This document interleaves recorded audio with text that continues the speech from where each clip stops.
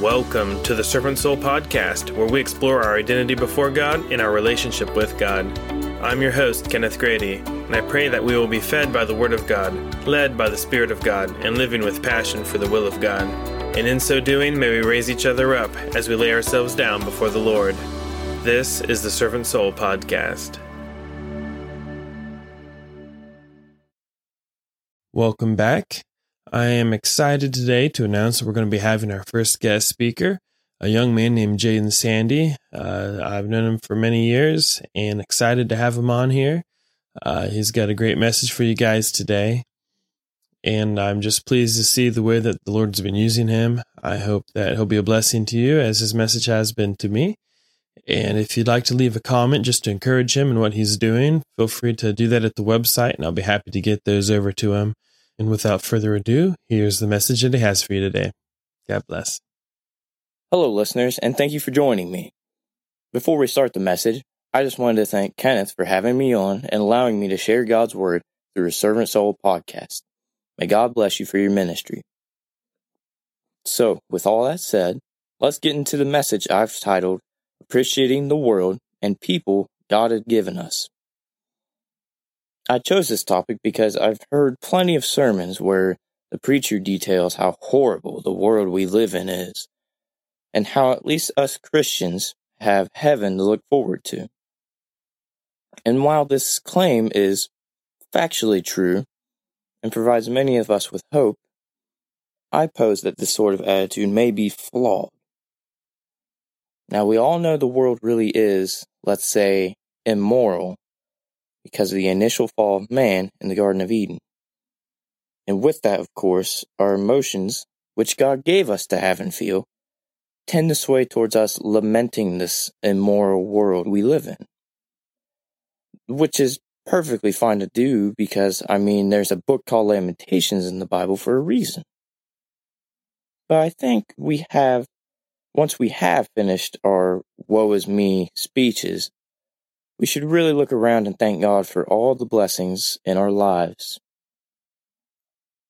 Ephesians chapter 5 verses 18 and 19 says, "And be not drunk with wine, wherein is excess, but be filled with the Spirit, speaking to yourselves in psalms and hymns and spiritual songs, singing and making melody in your heart to the Lord."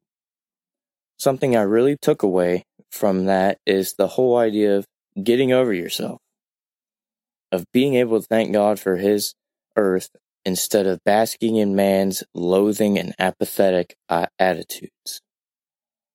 One phrase that I wanted to stick with you is this: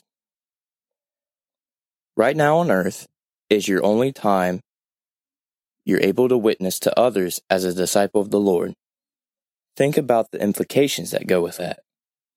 We've got all of eternity in heaven to look forward to, yet we can't seem to enjoy our little blip of life on earth, or even do some work for God in those short 50, 80, or 100 years. In John 17, verse 15, Jesus is praying and says, "I pray not that thou shouldest take them," referring to his followers and the disciples, "out of the world, but that thou shouldest keep them from the evil." This answers a lot of questions I've had about being a witness for the Lord. What I take from the verse is that Jesus doesn't want us immediately whisked away to heaven upon us getting saved. Rather, Jesus wants the opposite. As servants for Christ, our mission is to adopt sinners into Christianity, and to do so, we have to be on earth, both man's and God's world, and be with the sinners who we've all been once before. So to conclude, yes, we should have hope and faith in our heavenly home, but we should appreciate, enjoy, and bear witness to Jesus in the world that He created for us to stay in, even if it's only temporary. 1 John chapter 4 verses 7 and 8 puts this beautifully by saying, "Beloved, let us love one another, for love is of God, and every one that loveth is born of God, and knoweth God. He that loveth not knoweth not God, for God is love. Amen. Amen. And I really appreciate that message, Jaden. I was thinking about Proverbs 17:22 that says, "A merry heart doeth good like a medicine, but a broken spirit drieth the bones." And, it is so true that so many of us as Christians do get discouraged in this time, in this world. And that was an awesome reminder that we are to be a peculiar people, not just in, proper conduct, but also to have a joy, that joy of Christ. And I thank you for that. And may God bless you as you continue to speak the word. And I want to remind anybody that would like to be a guest on the podcast to just contact me through the website. I'm very open to having guest speakers on here. That's what we're about, to just proclaim the word of God and give people the opportunity to strengthen that gift and use that for the glory of God.